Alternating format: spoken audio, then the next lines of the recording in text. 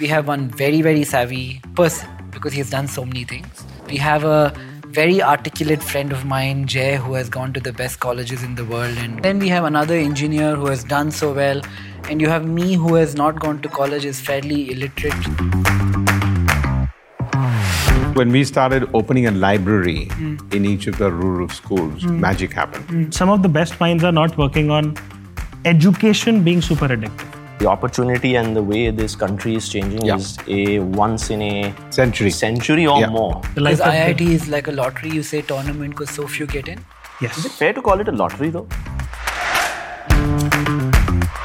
But I think you're addicted to being rebellious. Maybe. I definitely see some spunk. Some of our teachers are paid $1 million. $1 million? I think I've been blessed by not being spoiled with a lot of fundraising. Do you think balance is an important part of being a successful entrepreneur? No. I hate balance. I think balance is a very important part of anything. My father actually called me, and rare that he would do something like this, and he said, I really do think you should come back for India, not as much necessarily for Kotak. How do I say this without getting into trouble? I take the fifth on most such topics.